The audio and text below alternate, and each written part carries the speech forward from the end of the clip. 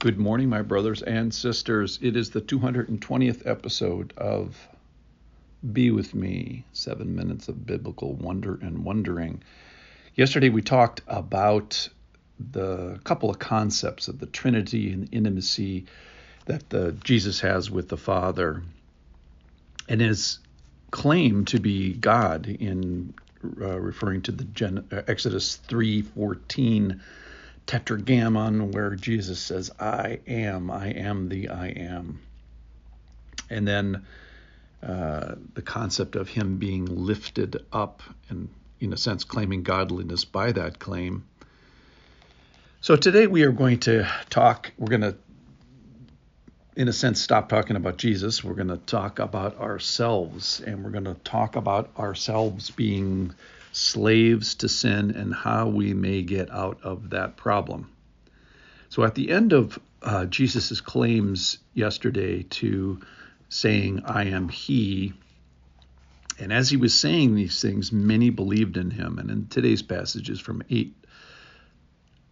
John 8:31.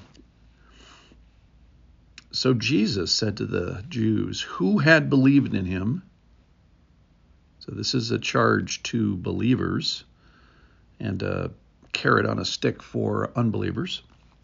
So Jesus said to the Jews who had believed in him, if you abide in my word, you are truly my disciples.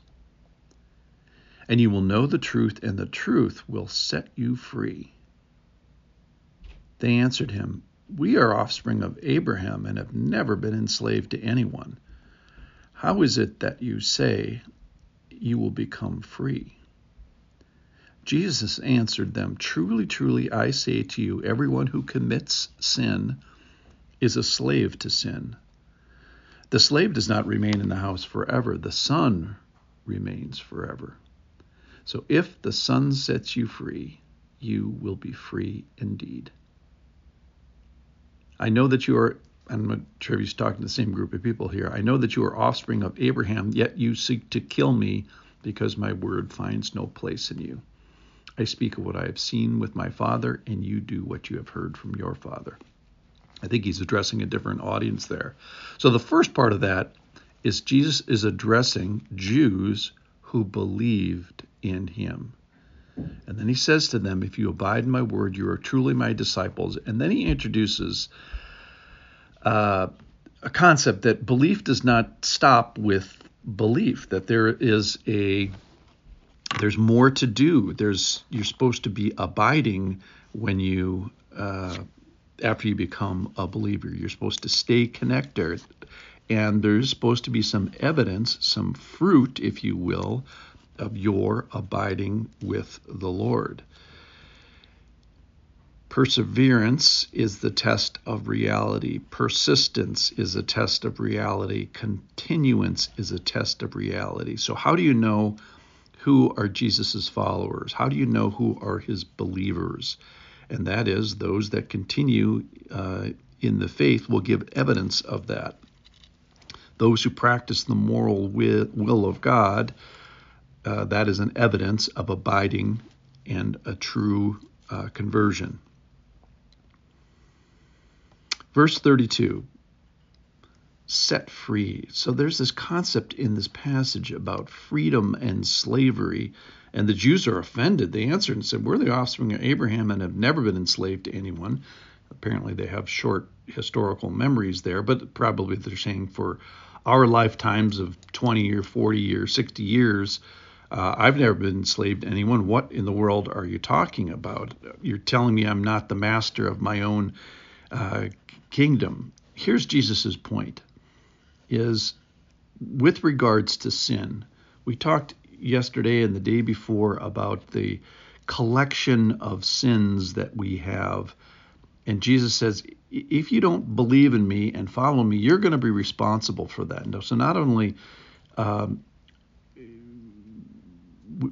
condition of sin, but the company of sin and the collection of sin that you carry through your life. At the end of your life, when you die in your sins, you're going to be responsible for that, and you're in big trouble because you don't have the resources to pay for those, if you will.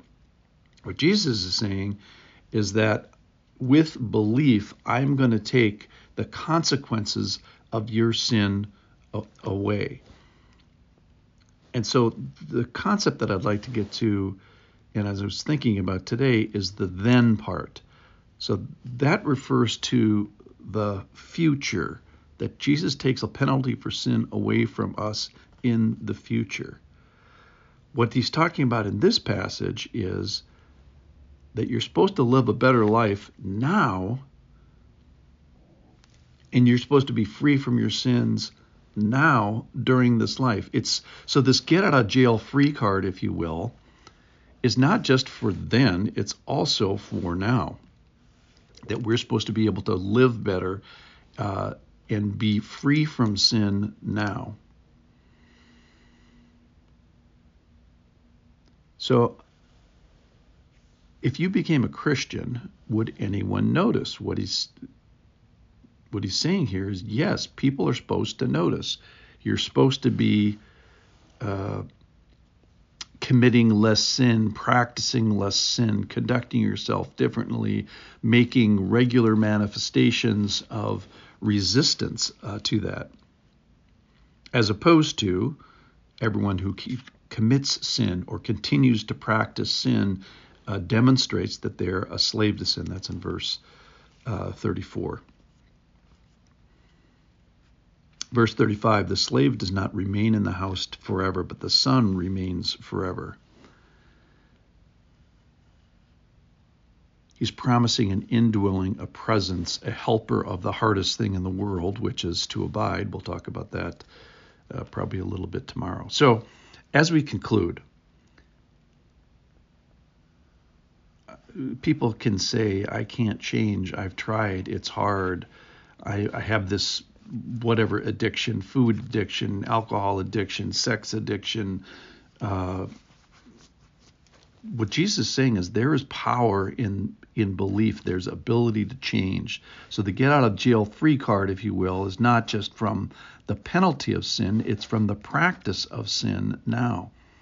So whether it's your words or gossip or being controlled in any particular way, or sloth or sneaking thinking or sexual